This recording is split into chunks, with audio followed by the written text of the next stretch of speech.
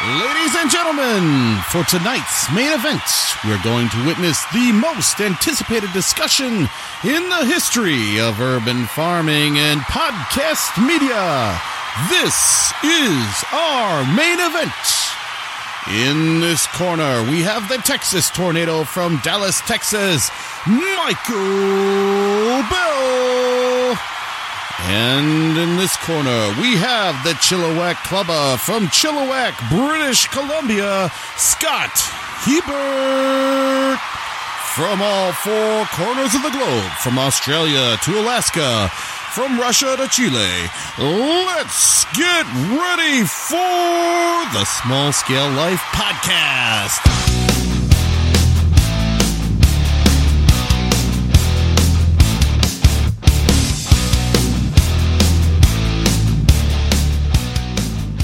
Welcome to the Small Scale Life Podcast. I'm your host, Tom Dombers. Welcome to our main event. As always, we are bringing the heat and the high energy, and we're always ready to rock and roll. In this episode of the Small Scale Life Podcast, Michael Bell and Scott Hebert return to discuss urban farming advice and best practices. Topics discussed during this podcast include their farms, their markets, typical yields, watering crops, harvesting product, successfully marketing products, and potentially expanding their operations. For those of you who don't know who these gentlemen are, Scott Hebert owns and operates Flavorful Farms in Chilliwack, British Columbia. Michael Bell owns and operates Half Acre Farm in Dallas, Texas. Both have uniquely different operations, but they're facing some of the same issues. Both have been great guests here on Small Scale Life, and I'm thrilled to have them back on the show. If you're currently an urban farmer or considering starting a small business, you might want to grab a drinky drink, a pad of paper, and a writing utensil. There's a lot of good information and advice in this podcast. Michael and Scott have tried a lot of things, and they found out what does and what does not work in their farms and in their respective markets. Before we begin this episode, since we have a lot of new listeners here on Small Scale Life is about a little simple living, a little urban homesteading and gardening, and a lot of adventures along the way. I've been approached by some of you who are wondering how you can support Small Scale Life. You can support our work by purchasing products from our affiliates. Yes, we do have some paying affiliates now, and we're gonna talk about those folks. So please use their services and products. Today's episode has 3 sponsors. Our first sponsor is Website Cheetah. Do you have a service or a product you want to share with the world? You want the world to purchase? You need to have a website to promote your products and services. However, setting up the whole website thing and necessary infrastructure to support it can be overwhelming. Do you want to have a website that is built to produce results? Website Cheetah is a new service that has 3 different packages for you to start your own venture. With Website Cheetah, you'll have a site that is SSL compliant, has basic analytics, is mobile responsive, and has a visual page editor and basic SEO that is fully secure. Can you do that all on your own successfully? I tried. It's not easy. Check out Website Cheetah and focus on selling your product or service today. Now, once you have that site in place, it's time to drive an audience to it. As a content creator, there's nothing more frustrating than sitting down, writing what I think is a great podcast or article, doing the recording, doing all the editing, posting it, and then getting little or no traffic consuming that content. We've all been there. What if you could get potentially thousands of people per month consuming your content? There is a way. Article Cheetah is a method and a process that helps target niche audiences that will be searching specifically for your content, for your article. When you publish articles using Article Cheetah and that optimize your SEO, Google will bring the traffic to you. I've taken a class given by Kevin Geary, who is the owner of Article Cheetah, about optimizing SEO. I know this process works. I know this product works. So check it out. Check out Article Cheetah and start driving traffic and customers to you today. And finally, our last sponsor is Sunsaver Greenhouses. This is a new sponsor here on Small Scale Life. Are you a gardener or urban farmer and looking for a sturdy yet affordable greenhouse solution? I'm in Minnesota, and I know a greenhouse would help extend my season in the spring and the fall. My friend Jonathan and his friends have started a company called Sunsaver Greenhouses that builds custom-sized greenhouses that are perfect for your backyard or urban farm. It's made out of reinforced steel and polypropylene plastic, and the plastic has a 4-year guarantee. It's a simple, efficient, and sturdy design. Check out the website at Sunsaver Greenhouses, and if you're in Bozeman, Montana, contact them today. They're looking to test out a few of these greenhouses. So thank you to our sponsors. Make sure you check them out and buy their services. And you're supporting our show by spending your hard-earned money for those services. If you want more shows and content at Small Scale Life, please use the services of our affiliates and sponsors. That would mean a lot to us, and you will be supporting the show. All right. Now on to the main event. As I mentioned at the start of the show, if you're an urban farmer thinking about starting this kind of business or running your own small business, I think you can get something out of this podcast. Scott Hebert and Michael Bell have urban farming advice and best practices that can be useful for any small business. As part of this discussion, Michael Bell, Scott Hebert, and I provide some thoughts about a new type of urban farming and marketing recently discussed in Larry Hall's YouTube channel. Larry Hall created the rain gutter grow system and the grow bag garden systems. And he's got some thoughts on starting a new urban farming trend and bringing those products to farmers markets. So you can watch the video at smallscalelife.com. It's right there for this podcast and article. And each of us had some comments, pros and cons about this kind of small business. And there are some logistical and price point questions that will need to be explored.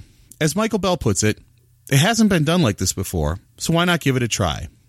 Are you ready? Grab a drink, a pad of paper, and a writing utensil. It's time for the podcast. Let's go. Welcome back to the Small Scale Life podcast, everybody. I have a special treat for you tonight. In this corner, down in the deep heart of Texas, I've got the Texas Twister, Michael Bell from Dallas Half Acre Farms. Michael, are you there? Yes, sir. Awesome. And in this corner, I've got, it's Chilliwack, Canada's finest, Scott Hebert from Flavorful Farms. Scott, are you there? I'm here. Awesome. And I am your lovely host, Tom, tonight. We are on Small Scale Life Blood Sports. No, I'm just kidding. We thought it would be great to bring everybody together. Michael has some questions. I'm sure Scott has some questions about what Michael's doing, what's working, what's not. And we thought it'd be a great opportunity to bring people together and just talk about farming, and doing this urban farming, urban gardening, urban, marketing thing, and how's it working, what's working for everybody, and maybe share some knowledge and maybe inspire you to give this a try. So as for me, I have 2 small, simple gardens. I'm not selling anything from my garden yet, but it's always good to have you 2 guys on. You guys are top performers on Small Scale Life any day of the week, and I am so thrilled that you guys are here to talk a little bit about, give us a little bit of your knowledge and inspire us to do a little better, do a little more, and maybe try something new. So welcome to the show, gentlemen. I thought it would be great to start just because we have so many people new to Small Scale Life podcast, and you both have been great guests on our show. Why don't, Michael, you start first, the Texas Twister, talk about Dallas Half Acre Farms, and then we'll have Scott introduce himself and his farm, and then we'll just go from there. Okay. I have a half-acre farm in Dallas, Texas. It's actually exactly 20,000 square feet, which I'm farming about 16,000 of it. 4,000 of it's not usable for various reasons. I guess my business model would be closest related to a CSA type, whereas I sell baskets of fresh veggies that I pick pretty much daily right now and sell to a list of customers that I've gotten over the last 2 years of doing this. And I love it. Hopefully I can do what Scott did, and quit my full-time teaching job, farm full-time in the next year or 2 once I get this down to a, exact science and learn the ins and outs and the details that only experience can teach you. Very cool. I'm Scott Hebert. I'm from Chilliwack, BC. I started my farm 2 years ago, and I worked a full-time job, but recently this past year I actually got to go full-time. So I'm selling primarily lettuce and spinach to grocery stores, and yeah, that's pretty much it. I've been on the Small Scale Life a couple times, so if you want to check out those episodes, go ahead. It's got my whole backstory on there. Yeah, right. And I will have the links to the Bellcasts and the Scott Hebert specials in the show notes. So, guys, I'm just excited that you're part of the show and that you're on again. So, yeah, so we've got 2-year-old farms. One is selling, to local folks, vegans especially, right, Michael? Yeah. It's just a niche that I found. Dallas, Fort Worth area is about 3 million people. I tell people a lot of times, I only need 100 people. Yeah. I only need to sell to 100 people. So I thought, what's the easiest way to get in with 100 people? So I used social media. One night, laying in bed at like midnight, and I tapped in Dallas Vegan, and my whole business model completely changed because there was, 4,000 posts from Dallas Vegan Dallas Vegan in one day. That's crazy. Off it went, yeah. And I tell you what, there's nobody that's any more proud of what they do than vegans. Yes, that's true. That's true. Now, you, Scott, you've got a different market. You said you service restaurants. I know that you tried a couple models. Both of you are following the Curtis Stone footsteps. You tried to go kind of replicate what Curtis was doing, and then you broke and went to grocery stores. Can you talk a little bit about that journey? I know you've talked about it before. Yeah, I started selling 2 years ago to a farmer's market and to restaurants, and I was still working a full-time job, though, so it just took a lot of time to manage everything. And then I thought that I should probably just focus on one revenue stream, and I ended up starting to sell to grocery stores last season, and I'm just going to continue on with that this season. That's really cool. That's awesome. And the grocery store business is booming, isn't it? Yeah, it's going really well. Great. Just remind everybody, how did you discover the grocery? You went in there with some product, and you started talking to managers, right? Yeah, Okay. Just walked in, started talking to them, gave them samples. Very cool. And is that easier than chefs? I know that, Michael, you've been trying to get a couple restaurants on board. Did you find that was easier than working with chefs? Me? Yeah. Yeah. I mean, you know what? I don't think that a revenue stream is necessarily easier than one other revenue stream. I think that you develop good relationships with people, and some people are easier to deal with. So right now, the grocery stores that I have to deal with are very easy, but I could see some grocery stores being really high maintenance. Oh, yeah. You know what I mean? Mm-hmm. So, I mean, I'm just in search of good business relationships. Like, some of the restaurants that I had were really, really, really high maintenance, and it was just too much work for what I was getting out of it. So it didn't seem economical to do long term. But then the grocery store thing around here, everybody's really friendly. They pay on time. I get direct deposited. They take a big volume, give me a good price. So it just kind of seems to be the ideal situation. But I mean, that's going to be a different context for everyone where they are with what they're doing, right? Yeah, absolutely. I would think so. What do you think, Michael? Yeah, business relations, that's the key. That's the biggest thing I've learned so far is it's just like Scott said, it's all about building relations. It doesn't matter if you're selling to a mom, family of 4 whose mom's the cook, or if you're selling to a grocery store or chef. It's just building that relationship. That's 100% true. And I think that's in any business that you do, whether you sell, fresh veggies or, shingles or tires or whatever. It's just being a people person and being a good manager of your business. Yeah, I agree. Yep, I would agree as well. Just been with my background in engineering services and trying to sell those, and it is definitely sales is relationships, right? Everything is relationships. I think a lot goes back to it's not what you know, it's who you know. I've got a couple of small restaurants that are extremely old in the Dallas area, and I actually talked to a guy last week who's best friends with the owner's daughter or I don't know how it all works out, but he's like, I talk to him all the time. Let me run it by him and see what he thinks, if maybe something like your salad mix he might be interested in. And I said, okay, I'm not promising anything because I don't know if I can do the volume. I have no idea how much he uses, but I'd love to talk to him. And it was all based on just talking. Just talking to people and who you know and stuff. Definitely. Now, you both, any more questions about the marketing side before we kind of jump to some things I want to talk about? I got one question for Scott real quick. Your grocery stores that you sell to, I know Canada and the U.S. is different in a lot of ways. Are they family-owned, like mom-and-pop grocery stores? Because we don't have those, especially in the Dallas area. We have Kroger, Tom Thumb, Albertsons, and Walmart. So there's no way I could ever get into any of those. And I'm curious what kind of grocery stores you're selling to.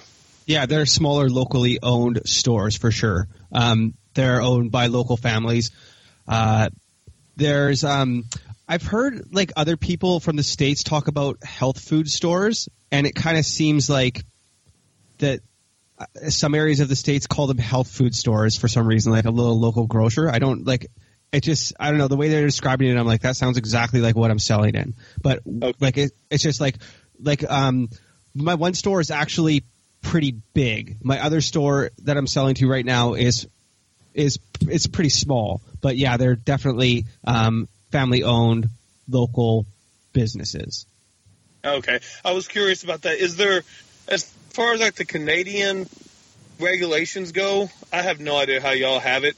I know for me to sell to a grocery store, the amount of red tape, paperwork, BS that I would have to do, I don't even think is worth my time, to be honest with you. And I was just curious if y'all had, if you had anything other than a handshake agreement with the guy, or if you had to prove you had insurance, or prove if you had, LLC, or, all that crap. So the bigger stores that you're going to go into, the more red tape you're going to have to go through to prove to them that your product is safe. So I've talked to a couple different bigger stores that were like more corporate owned instead of family owned, and they want to make sure you have all your I don't know what you guys call it there, like HAACP or whatever, the hazardous area control points things. Like it's all like food safe stuff. They want to make sure you have all that, all your food safety certificates and things like that. Like they'll have like a list that you have to like check off, right?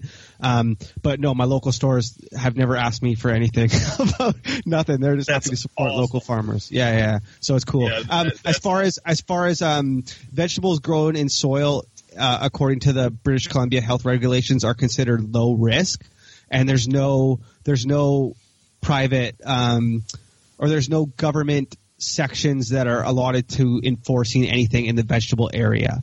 So for things like chicken and dairy and eggs, poultry, dairy, and eggs, there's like little subsections where we have like these things called marketing boards. So there's like a dairy marketing board, a chicken marketing board, and an egg marketing board. And like if you're going to be selling those things, you have to go through those channels. But as far as vegetable goes, there's nothing. So it's a little bit like the Wild West, but you definitely have to make sure you have all it's just the regular food safety kind of things that you should have. Right.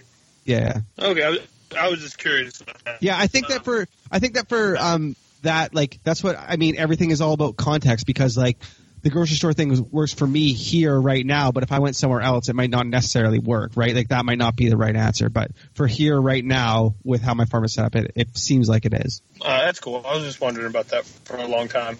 Yeah. Very cool. Very cool. Any other questions about or any more statements about how to market or different ideas before we jump into some other areas? No, I think I'll go first. I think that you have to start doing something, and then that thing is probably not going to work out.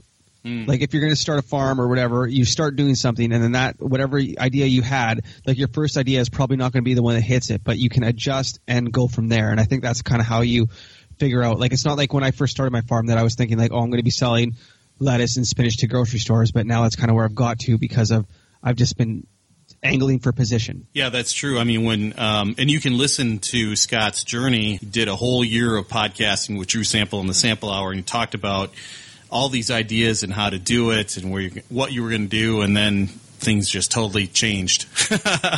and it's that old saying, you have the battle plan until you meet the enemy in the field. Not that your customers or anyone is enemy, but you have that plan until you actually, like you said, get involved, and then things change. So you have to go with the flow. How about you, Michael? Scott's exactly right. Your plans will change.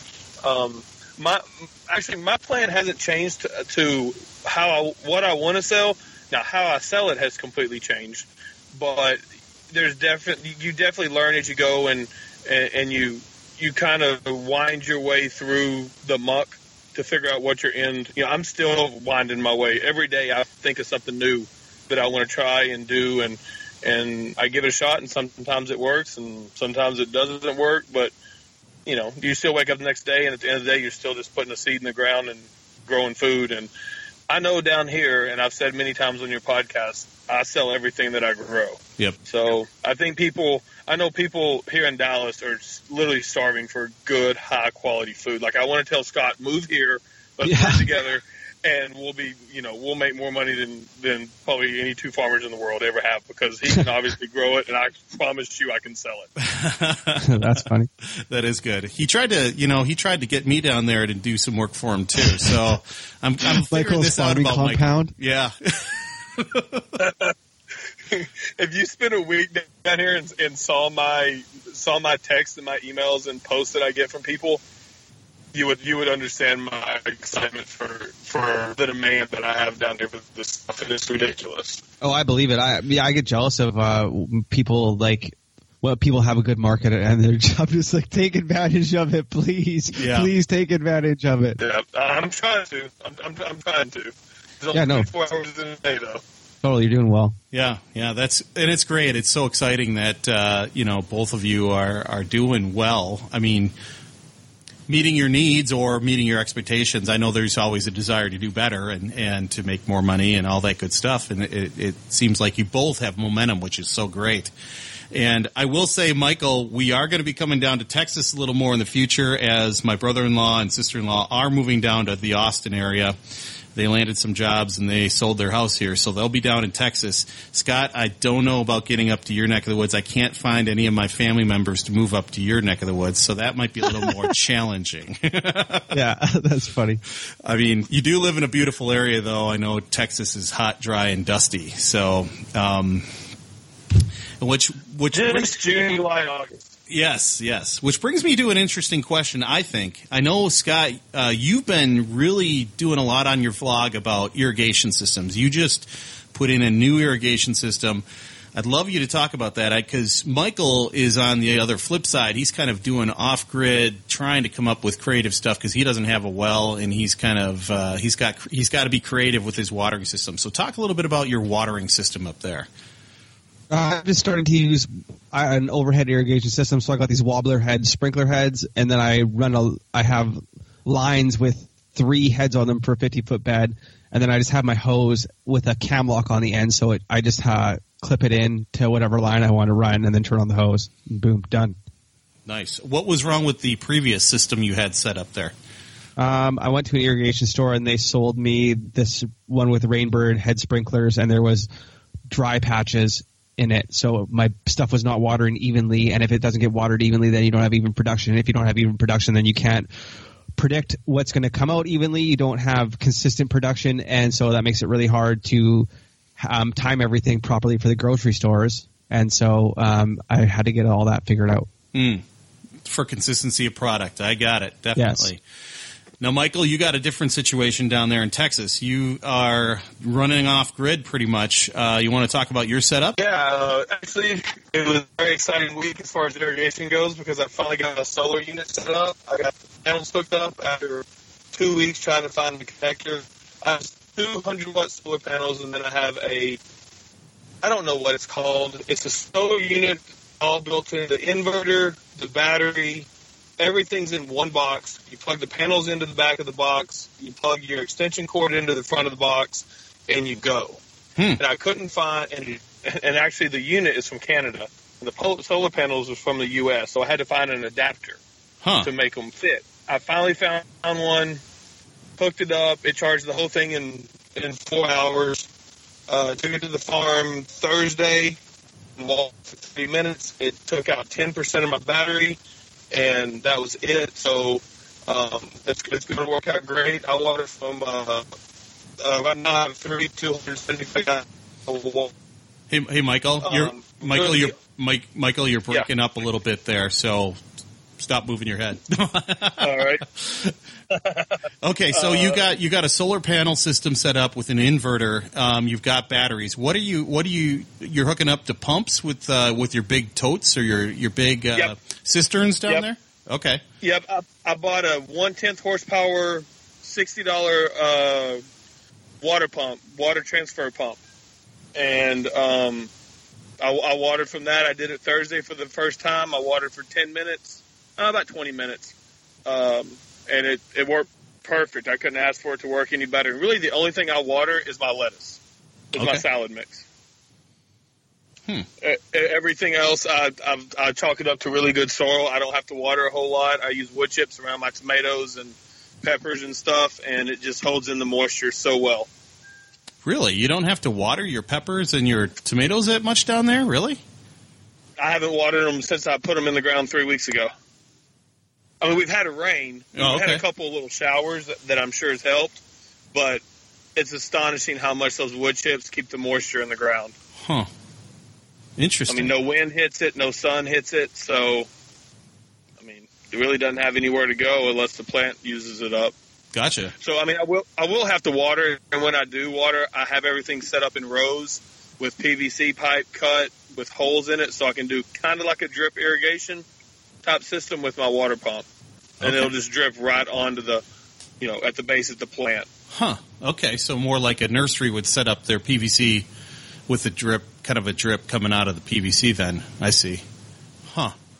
How big was the hole in your PVC, just out of curiosity? Yeah, you're breaking up for a second there, buddy. Here, hang on, let me go. There you go. Let me move up the hill here. There Can you hear go. me better now? Yeah, that's much better. We didn't catch any of that. So I said I just used a 1/8 drill bit. Oh, okay. Gotcha. Interesting. So completely different setups for different parts of the urban farming techniques here. So it's kind of funny because I have just a small little sprinkler head that I'm using on these 4x6 beds. So it's not even close to being as sophisticated to what you guys have, but you guys have obviously more area that you're watering. And I find it's really interesting that you don't have to water your peppers and your tomatoes. That's crazy. I would have figured that was an everyday operation down there.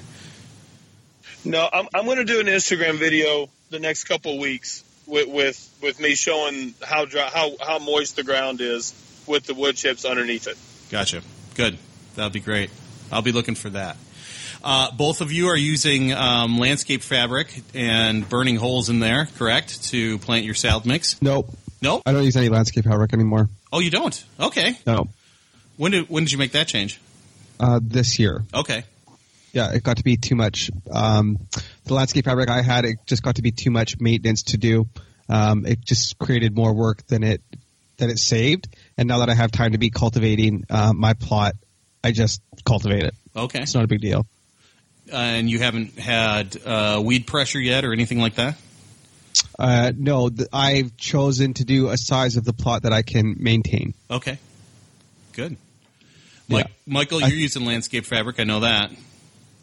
Yeah, and actually, yesterday I decided to double down, and I'm going to spend a couple $100 and buy a lot more landscape fabric, and I'm going to landscape fabric my entire farm, the walkways, everything. I'm so done with weeds and grass. Yeah, I think there's an application for it. I think my farm is too wet to do it. I get stuff growing right on top of the landscape fabric, and because my whole plot is high rotation, I got to pull it off, put it back on, and it just becomes too much work. But like with Michael on another job and stuff, he needs to do every passive technique that he can to keep that thing low maintenance. Right. Oh yeah, definitely. I mean, I was having this conversation this weekend. I mean, weeding and watering, I think, are two big time sucks that you're not really, you're not getting any return on, right? So if you can figure out a way to automate that and make it easy, there you go. So, well, that's great. Huh. Michael, did you have some more questions for Scott, or Scott, questions for Michael?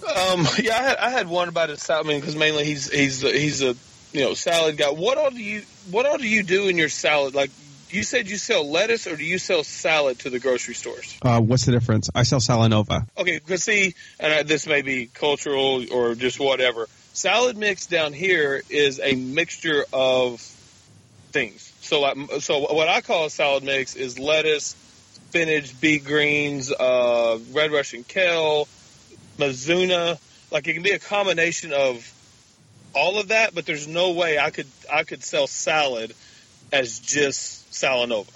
Yeah, that is just, everybody is different and whatever they call it. Like, so I call mine spring mix, and it will be lettuce, but then there's another local guy, and he calls his spring mix is like everything that's not lettuce. It's just all his like baby leaf greens like that. So I think that as long as the customers are responding to it and they like your stuff, I don't think it matters so much what technical name you're actually going to call it. But yeah, no, my salad mix is just lettuce. I'm doing bags of just Salanova lettuce. Wow. Are you doing a combination of all of them? Like, what are your favorite Salanovas? Because I'll tell you, here in Texas, there's certain ones that just suck. And yeah, I do. Again, yeah, I think that's going to be pretty regular wherever you are. I like the green sweet crisp. It grows really fast, and then I mix it in with the red butter, the green butter, and the red sweet crisp. But I also had some older ones this year, like from a couple years ago, so I've been using those seeds as well. So I'm kind of experimenting to see how they'll do. But yeah, probably mostly, like I would say 75% green sweet crisp, and then 25% red butter, 25% green butter, and 25%. Oh, that doesn't add up. Yeah, no. I don't do math. However, I just grow. 75% green sweet crisp, 25% of red butter, green butter, and red sweet crisp, whatever that ends up being. I just mix them all into one container and plant them out. Got you. See, that's really, really interesting, because there's no way I could ever get away with doing that here. Do you see yourself moving into like red Russian kale and, maybe some other type of greens in the future, or do you like the sweet spot you're in? So I will grow whatever sells pretty much, but like I've been trying to grow arugula, but I just get such big flea beetle pressure here especially during the summertime, that I can't do it. So I've seen Connor Crickmore, Never Sink Farms, grows his inside of a hoop house. So I think because then you're a hoop house with netting all over it to get rid of the flea beetles. So I think that if I had a physical barrier like that I could move into arugula production and have really good – I could make a lot of money selling arugula, especially at my revenue streams that I'm already at. But currently I just want to come in and kill it with the lettuce and the spinach, especially too, since you have to be timing for consistent production, right? You want to have consistent production. Like, you just want to show up and have the grocery store guys love you because you show up on time with what you say you're going to have. So if I tell them that I'm going to have like 6 different things and I show up with 2, like, why would I do that when I can just say I'm going to show up with 2 things and show up with that? You know what I'm saying? Yeah, it makes sense. Yeah. I see. Down here, I can't sell arugula to save my life. Oh no, people here love it. I had flea beetle arugula and I put it in bags and sold it at the grocery store, and people still bought it. Really? Oh yeah, people still bought it and messaged me, like random strangers messaged me on Instagram with pictures to tell me how good my arugula was that they bought at the store with holes in it. Hey, that's a special arugula. It's called the Swiss cheese arugula. Yeah, buckshot. It's buckshot arugula. Buckshot arugula. I like that. Yeah. Hey, Michael, that might work down in your neck of the woods. I got some buckshot arugula. It tastes pretty good, pretty darn good, bigger and better in Texas. I'm gonna tell him I got the seed from Canada. Yeah, perfect. That's funny. Canadian seed. Oh my God, that's funny. Oh man, cool. So, talked about watering, talked about some of the other plants. How about any other questions or comments before I jump into the next topic that I'm just thinking on the top of my head? No, go ahead, Tom. Soil and soil amendments. I know Michael's really raved about his soil down there. I know you, Scott, you got compost delivered earlier this year. Can you guys talk about your soil and soil amendments that you're using as you work through the year? What are you guys doing to improve the soil and improve your production? I'll go ahead and go. So my biggest thing, I've listened to, obviously me and you, Tom, have talked a lot about Gabe Brown and people that do cover crops and all of that. And I really thought a lot, because I'd like to do it more just to learn about it. But with having such a small farm and with demand as high as it is, I don't want to waste the space to do it. So I kind of got into Singing Frogs Farm, the way they do soil health, because they're huge. They're real big believers on soil health. And so one of the main things that I do that's easy to do is I always leave a root in the ground. Like just today, this morning, I went over and cropped out 2 25-foot beds of Salanova. And Scott's probably going to laugh because he grows Salanova, so he knows how big of a pain in the butt this probably was. But instead of me pulling it up, I cut it off at the ground and left the root in the ground. It took me maybe 30 minutes. It wasn't that big of a deal, but I left the root in the ground, and then I was going to plant okra right back pretty much right next to the root. And then I did it last year, and it worked really well. So I also do no-till. Like, I don't even own a tiller. So those are the two things that I do personally to keep my soil healthy, is no-till and try to leave a root in the ground as much as possible. And then the only amendment that I've added so far, and I'm probably going to change this in the fall, is worm castings to my transplant holes, like to my bigger plants, like my tomatoes, pretty much anything except salad mix.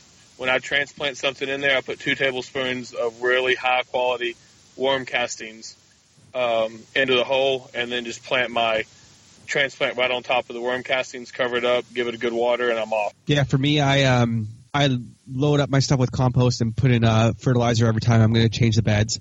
And that's pretty much my whole thing for what I'm doing. I tilled at the beginning of the year, but I'm going to be going to hopefully mostly no-till, but I think I need to get more compost to really make my beds super productive. I'm still undecided on if I'm going to be farming the beds that I have right now, how long I'm going to be farming that actual location, because I can move farther back on my property. Mm-hmm. So I've kind of changed my mind on what I do, like, all the time, honestly. Right, because there was a video on your vlog earlier this season where you talked about that 5 acres that was pretty much meadow right now, and you're thinking about moving down to that area, but I don't think you have, correct? Correct. Okay. What kind of compost are you using? Are you using like turkey manure, like Curtis, or are you finding something else? For compost? Yep. Well, compost is not manure, right? Right. Manure. Well, it can be manure based. Yeah. But it's like decaying organic matter. Yep. So no, I just there's like a local compost place, and I just they call it like a compost amender. Okay. So it's like $25 a yard. Oh. So I get whatever.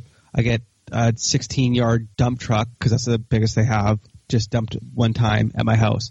And then I just amend that onto the beds. And then I use a 444 Guy. It's called 444 Guy Green fertilizer. It's just got all natural, or it's like an organic certified fertilizer. But it's only 444, so it's not super rich in anything. Right. So like pretty much put as much on that as you want. Sure. You're not going to wreck anything. But I just dust a little bit the bed before, just top it up with nutrients and stuff. And then the compost in there is good enough. I've had really good production. Any thoughts about that, Michael? Would that be something you'd be interested in doing, or what do you think? Yeah, I'm definitely going to add compost in the fall. I've been, like I said, I was really lucky to have what I classify as perfect soil when I bought the place, because it hadn't been touched in 10 years. So all I did was grow 6-foot Johnson grass, die, decompose, and do it all over again. So my organic matter was really high. One reason why I don't think I have to water a whole lot is because that matter is so high. But I farmed 9 or 10 50-foot beds now, 4 seasons in a row. This will be my 4th season. And a lot of it was only salad, so of course salad doesn't suck up too many nutrients. But in the fall, I'm going to add in quite a bit of compost. I've got a couple different places. I'm probably going to buy it from 2 different places and see if one does better than the other, so I'll know for the future. But yeah, that's definitely something that I'll be doing also, pretty much the exact same way. Very cool. Guys, do you have any questions for each other or about how things are going? Or what are your future plans, Michael? Are you going to, so let's say you're able to go full-time working for yourself, are you going to keep doing like the person-to-person sales, or are you going to go to a farmer's market, or what are you going to do? No, I'll do person to person. Like I've said it several times. I literally have a list of people that I can send a text, a 50, 60 person list that I can send a text to, and the ones that are on the bottom of the list completely understand, because I tell them up front. I do it by order of the longest customers that I've had, and I take care of them first, and then as it trickles down, I'll get to you, and they're completely cool with it. I've made a couple really good friends here that are Dallas farmers. One of them works for a nonprofit, feeds the homeless through the Texas State Fair program. That's a really good guy. He's like me and you, Scott, and Tom also just loves this stuff. And so we're kind of kicking around the idea of going in together and building a website with like a shopping cart And he grows his own stuff. I grow my own stuff, put it on the website. People can go in and basically shop for what they want. And then we deliver on Tuesdays and Fridays. And because he grows stuff that I don't even like, eggplant. Like, I don't know how to grow egg. I don't even know what an eggplant looks like, to be honest with you. That's funny. And I've never grown it either. So we complement each other on what we can grow and what we want to grow. And it kind of be a one-stop shop for people. And the people I've talked to love the idea because you can go in and pick, I want 4 bags of salad and make your own grocery list there. So that's an idea that I have that I think could be really big if we could get 1 or 2 more farmers to go in on it and really give a big selection of items. I think that could be something that would really be cool in the future to do with some people. That's cool. Yeah, that's a really cool idea. But no, I don't ever want to do a farmer's market, to be honest with you. Why not? Time. It all boils down to time. And I don't know, maybe I'm a little spoiled with the way I have my business model set up now, but I've never had anything go to waste. Like, I don't have to worry about coming. If the farmer market rains out, I have all this that I have to move within 24, 48 hours or else it's going to go bad. I literally get an order the night before right now. I go to the farm the next morning, I pick it, and they come and pick it up. Mm-hmm. So I never have food spoilage or anything. And my Saturdays are too valuable. I've got 3 kids and a wife, and, I don't want to be at a farmer's market for. Yeah, you're breaking up a little bit, but you're breaking up a little bit. But I think we got the gist. Is it's a time thing. The farmer's market's a time thing. And Scott, maybe you want to talk a little bit about your expansion plans, if you have them, about farmers markets a little bit, and then we can dovetail into some of the other things that were kind of floating around in our people that were providing some comments or questions for us to talk about. So. You want to do that, Scott? Yeah, sure. Right now I'm just focused on just doing the best job I can at the grocery stores that I have right now. And I'm just trying to not get too far ahead of myself right now with that. So I'm just trying to do the best job I can, and then I'm going to kind of see where I end up at the end of the year before I decide what I'm going to do in the future. Very good. And are you going to go back to farmers markets anytime in the future? Possibly. Possibly. Okay. Yeah. I mean, I'm open to anything being the right answer. Mm-hmm.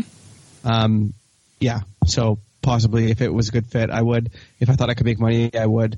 But right now, I would like to try to maximize the amount that I'm selling at the grocery stores. Absolutely. No, it's making money for you. They're paying. Checks are clearing. That, maximize that. That sounds like a great strategy to me, Yeah. It's great we're talking about farmers markets. Larry Hall from the GrowBigGardenSystems.com, he's been trying to inspire people that are following his method of gardening to get into some farmers markets, to start selling some of this extra produce they've got. And he was talking about bringing live plants into farmers markets in grow bags and, talking about that, and thought that might be a good niche because people don't have that. They have their cooler full of salad mix or their CoolBot fueled trailer full of salad mix that, maybe was picked this morning, maybe picked last night, and instead you could buy a live plant. Now, you guys have some experience in this realm, in this market, and what do you think about that kind of a concept? I'm back, by the way. I don't know if anyone knew I was back. Yeah, no. I figured you were. I was kind of hearing you back there. Okay, cool. Sorry about that, guys. I think that there's definitely some pros and cons to it. I don't think it could ever be a full-fledged business. I don't think you could ever grow enough bags and haul enough bags and everything to make a serious amount of money off of it. But if you love to do it, and, that's going to be extra spending money for you to spend on your garden every season, then I think it's, go for it, because you're not going to have a whole lot of money invested in it. And I'm all for stuff, businesses that you don't have to have a lot of startup costs to get started in. I definitely think people would buy some. You might sell 2 or 3 bags a weekend at a market. I don't know if that covers your cost or not, but I can definitely see. I know my vegans in Dallas are vain enough about their food that they would buy that. A few of them, yeah. Well, and the beauty is you don't have to, you can water the pan that it sits in and then it just wicks it up and away you go. You don't have to, it's kind of a fire and forget thing, so to speak. That's the concept anyway. What do you think, Scott? You've done farmers markets. You've been there. You've done that. You've been in the trenches. What do you think about that concept? I think there's a lot of problems with it. I don't think people are going to the farmer's market to buy a live plant. I think that like logically, like when you talk out the idea that it makes sense, but I think that in reality that it would not execute. I just like even on the video that I watched, he said like that if someone cuts lettuce that you pick it goes bad in 3 days, but that's not true. Like my local lettuce lasts for 3 weeks because I'm picking it and putting it in the cooler, and all those people have to do is take that bag and put it in their fridge, and it stays good for 3 weeks. They don't have to schlep a pot home from the farmer's market, carry it home, take care of it, water it. Like my lettuce is so much more low maintenance than that. It's washed, they open the bag, they put it in a bowl, and they eat it, and it's delicious. So I don't know. I think that'd be an uphill battle. I'd want to see somebody successfully doing it before I tried that. I see. Michael kind of touched on that there for a second too. Volume. Could you get enough volume to pay for the table, to pay for your time? You're going to have a whole trailer full of grow bags full of lettuce, Salanova perhaps, and can you sell enough of that volume to make enough to make that a go? That's the whole thing. Plus, you'll have wet bags, wet soil, plants. It could, you hit a bump or hit a curve, it could get a little messy pretty quickly, I would think. Knowing my luck, that's the way it works. You got to pack that all in the back of a truck or a trailer. Yep. Like I can put cardboard boxes full of bags of lettuce into my car and take it wherever I want to, and I can get like hundreds of pounds in my car at one time. But you could not get hundreds of plants in the back of a truck at one time because the surface area that they would take up in the back of a truck, you'd have to have them all stacked up. So now you have to get into a specialty truck type of thing, or a truck and a trailer, which everything just costs money, right? Right. Yeah, you can do anything if you have enough money and you want to invest it in that way, Yeah, but spending $200,000 to make $20,000 is not necessarily a good business plan. One other thing that I don't know that we've talked about, well, I know we haven't talked about it, is the price point, because I know those root bags aren't cheap. I actually have some that I used to use in my backyard before I bought my farm, and by the time you bought the root bags, you bought the soil, you put the plants in there. I mean, that's a lot of time. Again, if you're doing it for fun, whatever, that's cool. But you'd have to sell that root bag for $25 or $30. Oof. I mean, literally to make any money off of it at all. So I think the price point would be a big deal. I don't know too many people that's going to pay $25 for a plant that's going to have 3 heads of lettuce in it. Yeah, like people already sell transplants at the farmer's market, and they do it at the beginning of the year, and that's it. Yeah, or mums at the very end before it gets cold, at least in the northern states. Maybe not in Texas. No, we grow that shit year round. Yeah, I hear you. Okay, well that makes I'm glad I talked about it with you guys and got your perspectives on it. I think that'll help guide some discussions and some thoughts, and what you guys are doing is doable. I mean, it's doable. You can do this. You can take a yard, you can take some space, and you can start doing this on a small scale. It's very doable. So I think that's the beauty of this method of gardening and our farming, really. So Curtis and the other folks that started to develop it really came up with a good idea. But enough on my soapbox. Gentlemen, other questions or comments for each other? I mean, I don't want to get in the way here. I was curious, Scott, and I don't know if you have an exact number, but do you have a number of plants equal this many pounds for your Salanova? Like 25? 4. So 4 heads equals 1 pound. Yeah, I get about a pound a foot, and I plant there's 4 plants in a foot. Right. Yeah. So is that first cut? Yes. Second cut would so on a 25-foot bed, the first cut I get 25 pounds. Second cut I get 20. It goes down by about 5 pounds every time. Yeah. But I only do 2 cuts. I haven't had that much success on my third cut. Like, it's not worth it for me to have it in the ground at that point. I see. Yeah, I've noticed that too. I've left it in there just to see, and my third cut hasn't been worth the time. One other thing I was going to ask you, and I'm sure there's a scientific name for it, but I call them green worms. Do you ever get worms in your Salanova in your heads? Yeah. So, yeah, I've had some like little caterpillars and worms and stuff for sure. Definitely. And I guess for you, they just get rinsed out when you wash them? Yeah. But I've definitely, like, when I first sold bags, I've definitely had, like, so for me, like, sending out bugs in one of my bags of lettuce is, like, my biggest fear. Like, it's like one of my, like, it's my biggest fucking concern. I'm so worried about it. I'm so worried that someone's going to have a terrible experience, open up their bag of lettuce and pull out a bug. Like, that just, like, that terrifies me. And I know it's going to happen, but I try to do my best every single time I wash it to make sure that doesn't happen. The very first bag of lettuce that I packed up last year, I, like, put it in there and I measured out 5 ounces. And then, like, I sealed it up and I looked in there and there was a huge moth. Like, the very first bag, I'm not shitting you. So I was just like, my heart sunk into the pit of my stomach. I was just, that is, like, my biggest concern. We actually, locally, there's a lot of corn growers around here. A lot of the dairy farmers put in corn. And, they've had this, I think it's called the corn boring weevil. They've had an infestation of it the past couple of years, and people didn't plant out the right type of corn. So last year in the fall there was corn boring weevils everywhere, and so I wasn't so much worried about the worms and caterpillars at that point. I had to worry about all these corn boring weevils, and then they were everywhere, like everywhere. I can't understate how many bugs there was, especially like near harvest time for the corn. So yeah, I mean, that's always a concern. I just have the greens bubbler and the dryer, and I just do my best, and I just really quality control those bags when I'm putting them out there. But right. I do think that generally, like, I even said that to one of my grocery store guys. I was like, I told him this exact same rant. I was like, that's my biggest fear, is that having that, like, someone having that experience with my product. And he's like, yeah, I don't think people would care. Like, he's like, it's local, they'll understand. I was like, that's what I'm hoping for. Like, I've actually had people get ladybugs in mine, and they think it's cute. So ladybugs are cute, but like a half a slug is not. Yeah, a slug. Yeah, I was going to say a slug is disgusting.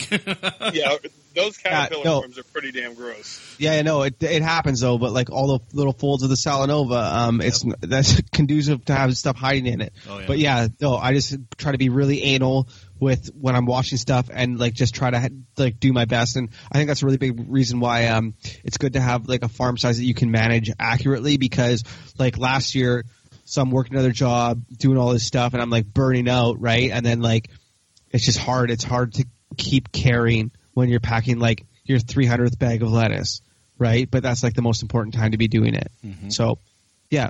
I just wash it thoroughly. I haven't had that problem. I haven't ever done 300 bags of lettuce in one day, though. So yeah, you will. Good problem to have, I guess. Yeah, sometimes.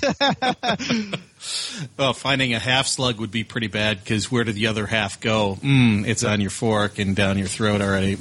So never good, gentlemen. So do you find the bubbler really does help knock some of that stuff off, and you can skim it off and get rid of those bugs and caterpillars and such?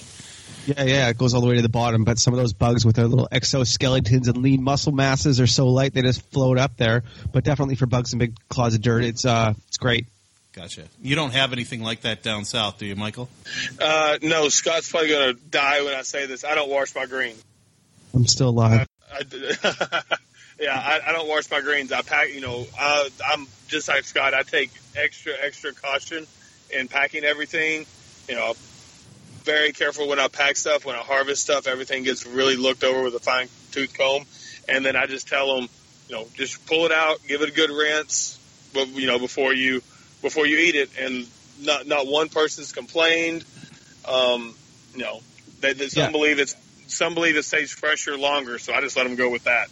Yeah, if it does, it's true. But if I had a revenue stream where I could not wash my vegetables, I would not wash them, just because it's less labor. Like, I'm spending most of my time all summer washing and bagging lettuce. Like, that's all I do. Like, everybody's like, oh, it's sweet, you have a farm. And I'm like, dude, you don't even realize that all I do is stand there and wash lettuce and bag lettuce. Like, Wash bag, put on a label, wash bag, put on a label, wash bag, put on a label for 3 months.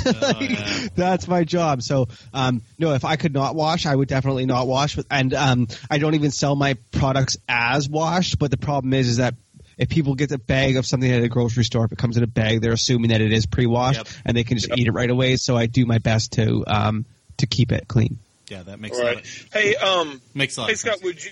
would you like you sound kind of, and I know you enjoy what you do and everything, but do you ever see yourself growing like tomatoes or something besides salad? Like, I'm sure you could sell them to grocery stores with your salad if you wanted to once you get everything. Like, do you see yourself moving into something to make something more fun, maybe than just salad mix, so you don't get quite as bored with it? Well, I'm growing tomatoes in my personal garden this year, right? So I get kind of the benefits of wanting to grow stuff like that, but I don't think that I necessarily have to do something commercially unless it's going to be viable. Like, there's a sweet spot that in a small scale farm where one person can do, where it starts to get like really super economical, right? Where you don't necessarily have that high of a gross, but you have a really high net. So if I got to like $60,000, right? And I was getting like 60 or 70% on that though. So I'm making like $40,000, right? Let's just say that.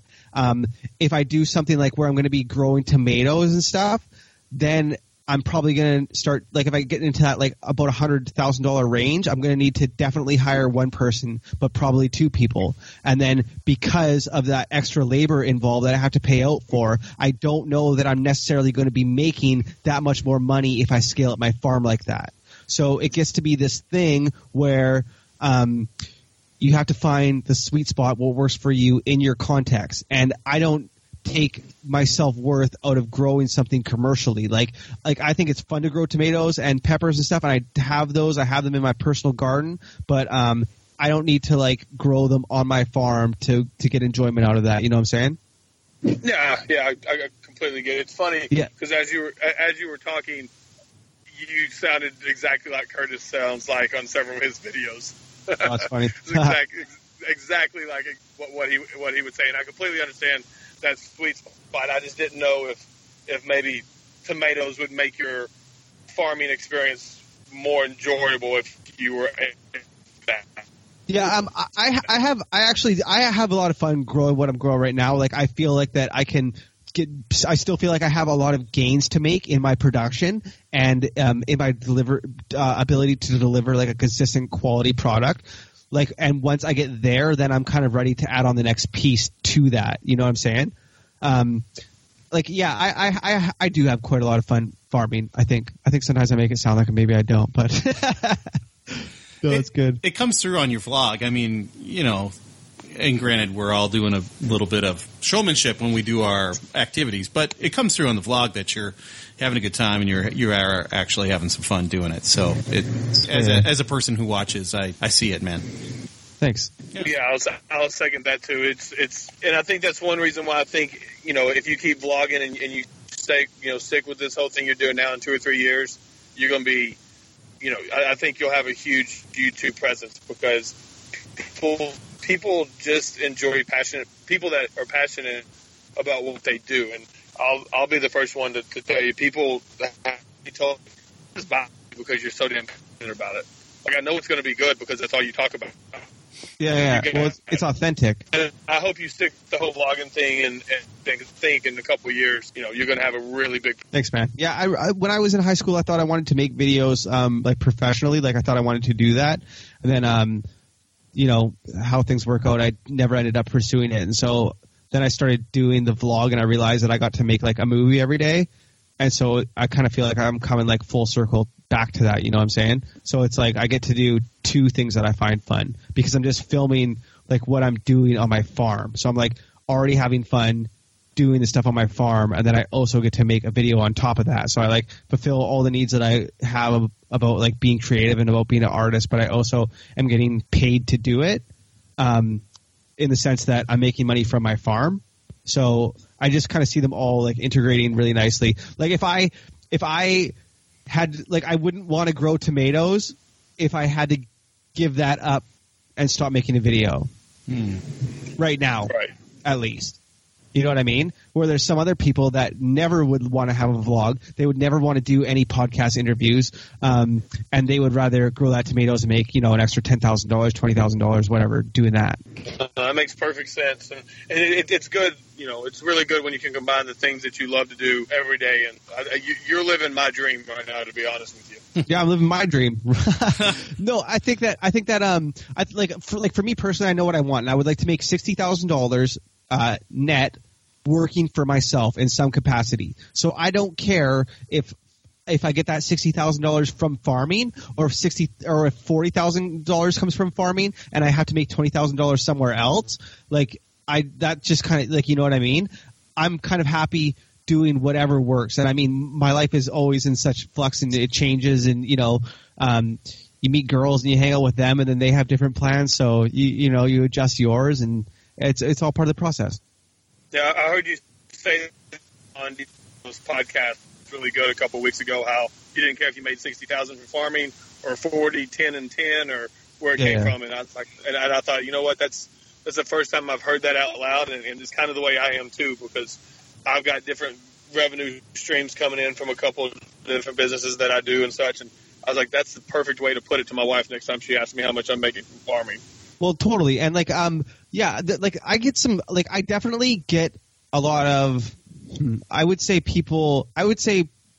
there's other farmers that are local to me that scoff at me because I'm not, for how much land I have and for what I have, I'm definitely not running full tilt on growing every single vegetable and doing everything like that on my farm, right?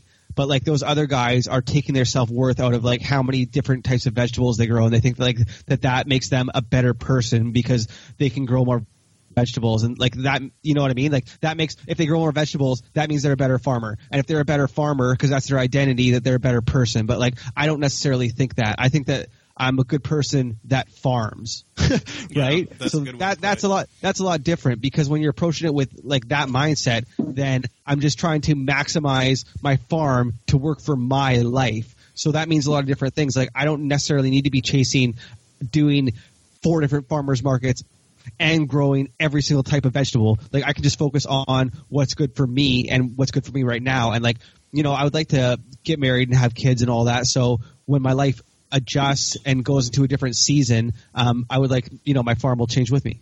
Mm-hmm. It's well put. I like that. I was about to say the exact same thing, Tom. I was about to say very well said. Yeah.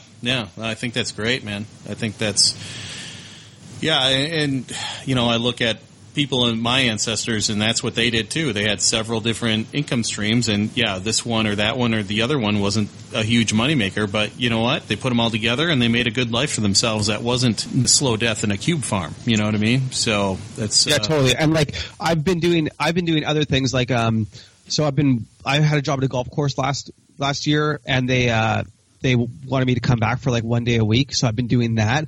I got a video editing job. So that's a couple hours a week. That's just extra money coming in, right? So I've got I've been selling some art recently. So that's $250 a picture.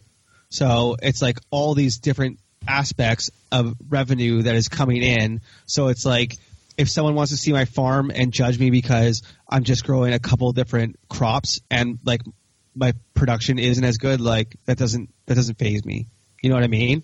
I'm feeling extremely fulfilled and content with where I'm at and my work ethic. I feel I've been putting in the work, and that right now my whole life, all these little bits and pieces, it feels after, and I'm sure you probably feel the same way, Michael, but it feels that after 2 years of spinning my wheels, that I'm finally gaining traction, and I can see everything is picking up now. You know what I mean? Every little piece is it just feels it's building towards where I want to be. Before it just felt man, you're just sliding in the mud. You can't get anything going. You're trying to do everything and nothing's working, but you just get more experience, and it's working out.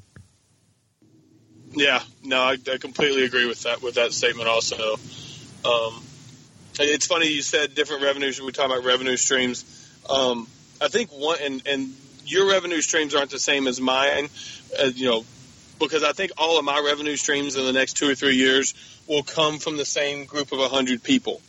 Like, I've gotten real big into Joel Salatin stuff about fiefdoms, and, you know, it's easier to find 100 people that'll spend $1,000 with you than vice versa. And so I've been thinking, what can I add to the customer's shop per se? And so I talked to my dad. So when I get out of school in a few weeks, I'm going to go spend a couple of days with him, and all we're going to do is cut firewood.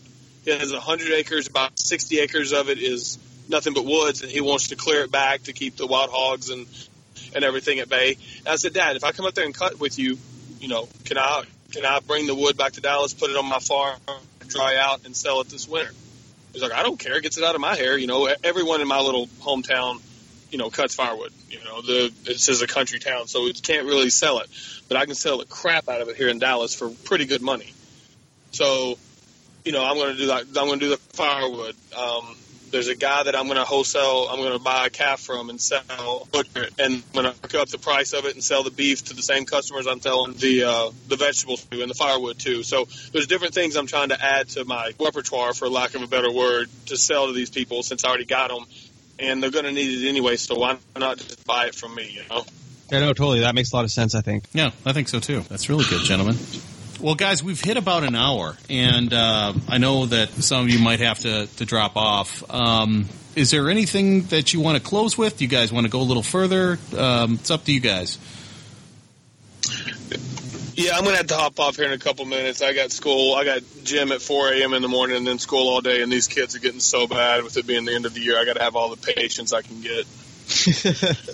But I really enjoy visiting with both you and Scott both. Me and Scott talk quite a bit on Instagram here and there, and you know, pass stuff off. And I really enjoy the friendships we've made on IG and various places. But I did have one more question. How good of friends are you and Curtis? Just out of curiosity. I would say we have like a working relationship, but like I wouldn't. Not really like that good of friends. But I was just curious if y'all's friendship, if y'all have evolved in like a friendship, or if it's just kind of still pretty much business.